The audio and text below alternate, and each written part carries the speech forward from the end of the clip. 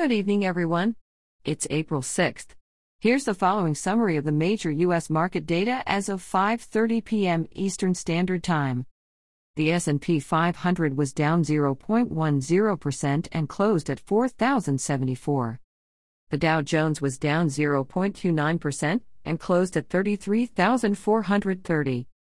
And the Nasdaq was down 0.05% and closed at 13,698. Turning to commodities, gold is up 0.90% and is currently trading at $1,744.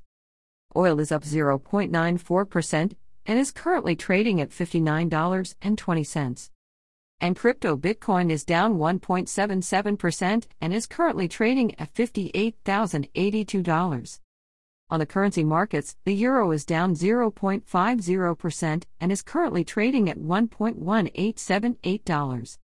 The British pence is up 0.37% and is currently trading at $109.7470.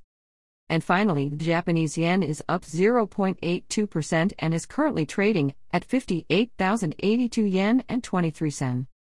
I'll be back this time tomorrow with another update. This podcast was produced using AutoGen podcast technology from Classic Studios.